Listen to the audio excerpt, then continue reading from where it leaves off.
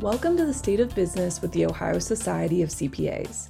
I'm Jessica Salerno-Shoemaker, Senior Content Manager at OSCPA, and this is the show where we bring you the latest news impacting the business and accounting world from top experts. In this episode, I speak with Amy Vetter, CPA and CEO of the B3 Method Institute, about the opportunity of advisory services. We discuss the benefits, misconceptions, and future of advisory services for accounting firms. And you can hear more from Amy on this topic in a 6-week course starting October 28th and at a client advisory services workshop on November 30th. Click the link in our show notes to register. Here's what Amy had to say. I've definitely seen that advisory services has expanded as far as firms understanding the importance of it and really trying to work on it to make sure that they are successful at it versus it being a byproduct, which I think, it's been lumped into the write-up category for a really long time. And, there's more and more education that has come out to really help people understand what advisory services is and how much more that you can offer and provide value to your entire firm. As far as the pandemic, I can't say for sure that the pandemic has or has not affected advisory services.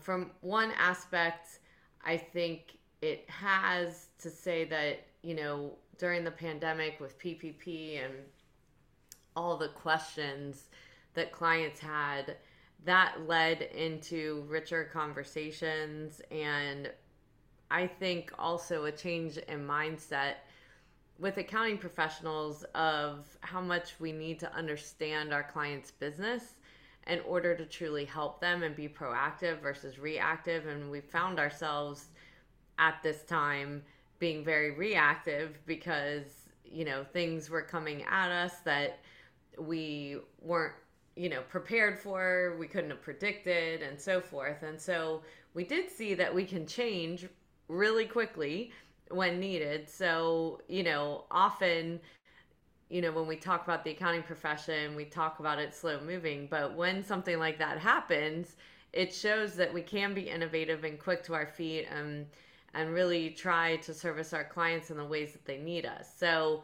in that respect, I do believe it opened the eyes of the profession in a bigger way of how much need there is. I would say the second way that it may have affected the vision of this in accounting firms is that, there's been so much burnout in the work that everybody's doing just because there's just been so much work with so little time to take a deep breath. And really, if we want to look at our workplaces as a destination workplace, meaning that someone would want to spend their career at your firm, then we do have to offer new opportunities and ways for people to learn and grow. And for those people that don't want to keep doing the same thing. And so rather than them having to leave the firm or leave this profession, that there's opportunities available within accounting firms to be able to help with finding new opportunities and growing skill sets to just reinvigorate and energize and create just that excitement again in the work that we're doing.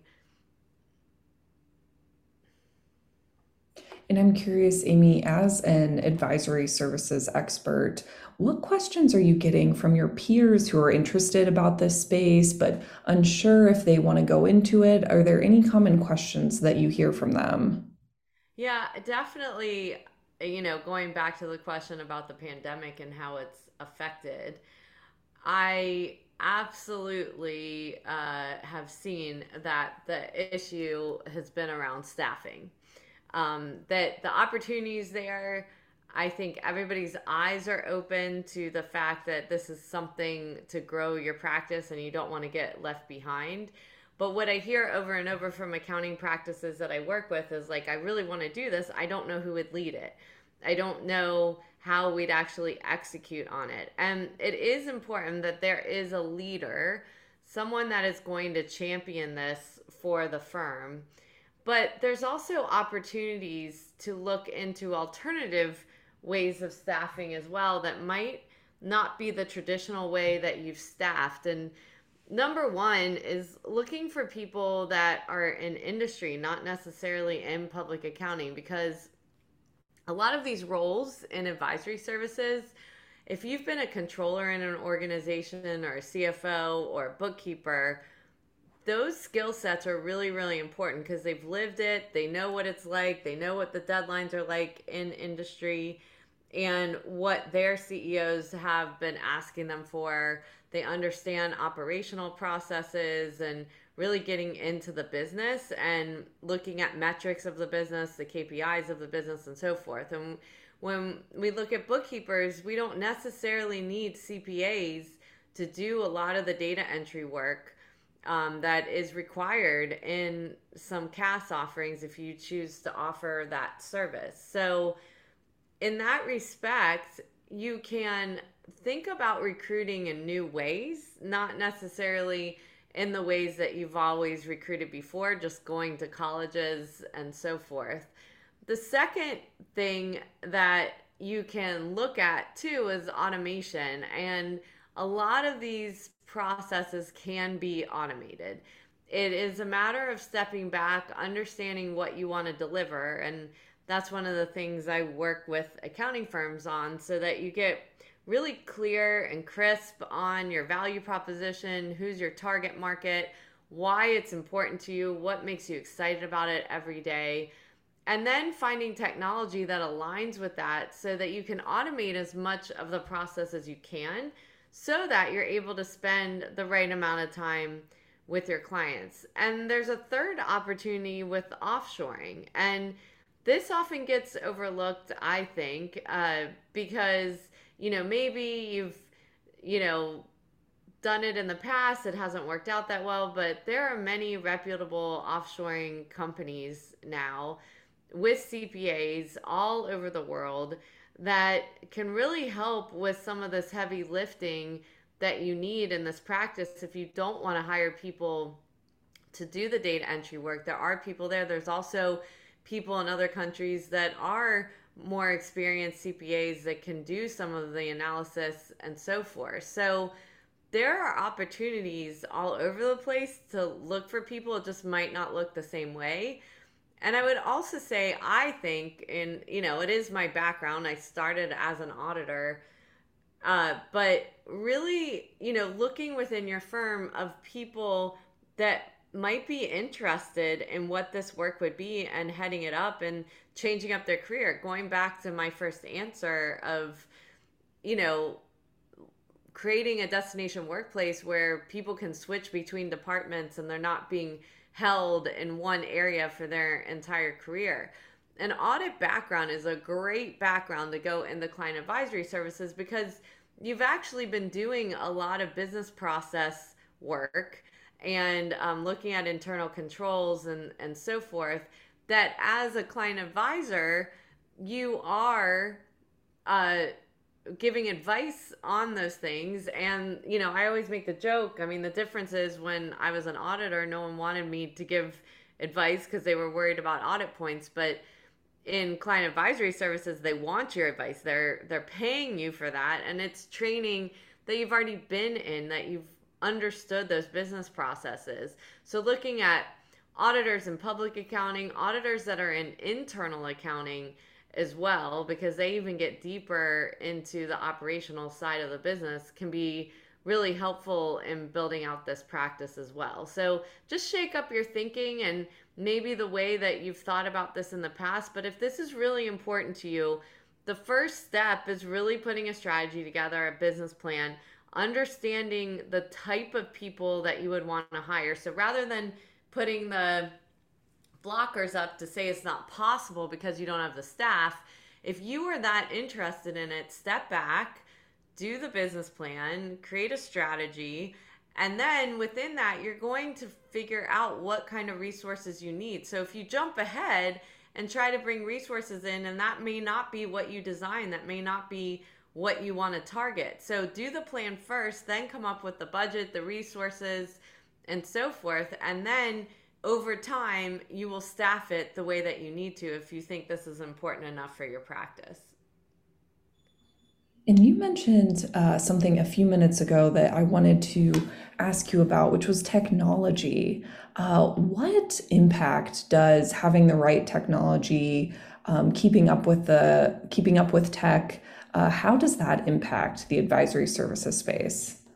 It's a really important piece of having a client advisory services practice is putting your tech stack together. And I know that a lot of us hear that term and may not understand what that means, but it means that you understand what technology you're using for which processes in your firm, and you aren't just letting it happen. And sometimes when we let it happen, we find out that there's multiple pieces of software that everybody's using in the department versus everyone being trained on one, making it a very efficient process, having a standard operating procedure around using that. So it starts with your general ledger system. So something like QuickBooks Online is your central place, and you want to be on cloud technology. And I think this is really important because a lot of times we talk about hosted, but that is not the same thing. So cloud technology is built, you access it through the internet. There is no disk, there's nothing. It is built right through the internet. And so the important piece of that is it allows you to integrate with lots of different add-on applications so you can customize your offering, and you can have different people in your department that specialize in different applications that you are using. You can outsource to somebody that specializes in this ecosystem, in the technology, to recommend things that you would use for accounts payable or expense reporting or CFO reporting and analysis or sales tax automation, whatever those things are, because it is important when we get in closer to the business that those numbers become very that we can rely on those numbers. And so when we use the technology of these companies that specialize in these things, built in internal controls and business processes that we can follow, then we can have some comfort that what's going out the door, it has more quality to it. We also train our clients on that technology as well, so that we can make the process as efficient as possible. So setting that foundation is so important so that we can create space to spend more time talking to our clients versus being at the computer and doing all the manual data entry. And you've mentioned, some of the things that you can do to get prepared, developing a business plan, finding the right people to hire. And I'm sure it's dependent on, of course, the business, but are there any other best practices you can offer that business leaders, owners should consider, look into as they're looking into developing or growing advisory services?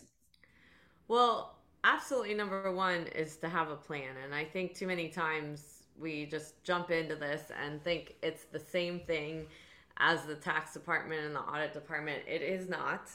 It is different ways of processing work, different touch points with the clients, different pricing structure, different ways to evaluate the profitability of the business and the benefit to the entire firm. So it is important, if you are in a full service firm and you've got multiple partners, that you are sitting down with them and going over what their expectation of this department would be and when. Because what you don't want to do is set out right in the beginning and expect to make tons and tons of money right away and it all to be profitable, because it's a learning process. And as you're adding technology, you're learning the technology. And so that's why a business plan is so important, because you're giving people transparency on when things truly can be put in place and when to expect to start seeing more profit coming up from this business line. So Why I say this is because this is truly entrepreneur mindset. It is a different way of thinking. It's not something that's established, and you can go and learn from as many practitioners as you want and glean from that. But once you put your own practice together, it's very entrepreneur like because you are designing it for the clients that you have in mind, for the clients that you want to work with. So, what you don't want to do is create a marketing strategy or sales strategy before you've actually come up with who you want to target and why, and how you're going to deliver those services. Once you've put that in place, you have that business plan, you have that strategy, you know how you're going to benefit the rest of the firm and how you guys are going to communicate as far as leads and referrals and what type of client you want and what type of client you don't want. Now starts the marketing because you're clearer on those client personas, and it's easier for the firm to know what your service line does. What I see go wrong a lot of times is that this hasn't been defined, or we started the client advisory services practice in a firm, we didn't define that, and then pretty much, the CAS department will get a lot of leads or referrals over that they don't want, that they're not interested in. And they then struggle because they're getting pushback from other firm partners that they have to take this client. And then when they're not profitable on that client or it's not working out, then they get blamed for that. So it is very important to have these very transparent conversations amongst your partner group to make sure that all of you can understand how to communicate the service to your clients. And for the clients that don't fit, where do they go? And do you find other smaller boutique firms that want those types of clients that aren't the right fit for your firm? And if you are an individual that is starting this yourself, or you've already been doing it, but it's just, you're finding yourself churning and not necessarily, living a life of work-life balance, it is important, again, to step back and reset and make sure you have defined who your client is, who you want to target. Make sure that you've got a good sales process and onboarding process in place for those clients so that you can make sure that you've set the right foundation for these clients. You're getting paid what you think you're worth, what your value is of the work that you do. And you also are able to create boundaries. You set those expectations with the clients as they're coming in the door of when you're available, when you're not available, when to expect a response, and so forth. So I would say whether you are an individual, whether you are in an accounting firm, communicate, whether it's to your clients, whether it's to your partners, whether it's to your staff. That transparency is going to help you to be successful in this practice. And you've mentioned some best practices, and I'm curious on the other side of that, are there any misconceptions that you hear out there about the advisory services space that you think, that's not quite true? Yeah, I think a lot of times I feel that write up gets lumped into client advisory services. Write up is really a support service to tax for a client that just needs their financials caught up in order to get it to a tax return. True client advisory services and bookkeeping that has to do with client advisory services is the operational accounting that you are a part of all year long so that you can actually, build that foundation where the compliance services are an offset of that engagement, because it should be pretty easy to do that tax return if you've been involved with the numbers all year long. But then you're also level setting and developing that relationship with that client to do the higher level analysis and controllership work and so forth that you want to do with that client, or even helping them to understand the technology that they need to use and help them with implementation as well. So there's so many things that client advisory services can do if you're set up right, if you have the right people, if you understand the technology. And the other thing is that it should be evaluated just like tax or audit with realization and so forth. That is not the way to evaluate the success of a client accounting service, because it is totally different. So what you want to be doing is value pricing and, pricing packages that have to do with the value of the work that you're doing, not based on time. That will never let you know how profitable you are. So what you want to be is making sure that you've put what your true value is as your price to that client. And then you're evaluating the profitability of the department overall, not realization, against whatever budget that you had, how many new clients that you wanted to bring in. But typically you want to look at the profit margin that it's bringing in, but also the referrals it's bringing in to the other departments in your firm. So this is for a full service firm. So for a full service firm, that's absolutely what you want to be looking at, because a lot of times it can be the feeder into really big engagements in the practice, because someone comes for a bookkeeping issue, or they come because they're looking to acquire a business or whatever it is, which leads to all this other work in the accounting practice, and that needs to be tracked. That needs to show that this was based off of having that client advisory services practice. So you want to look also at the lifetime value of that client, that it has the opportunity to grow.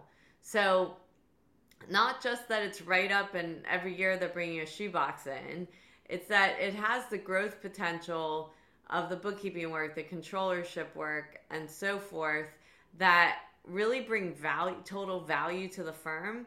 And then there's these growth and learning opportunities it provides to the staff that really isn't matched in any other area of the practice, because you're constantly learning about new technology, you're learning about new businesses and clients, and really trying to get creative with them to solve their big problems in their business. And that's really what becomes exciting about this practice.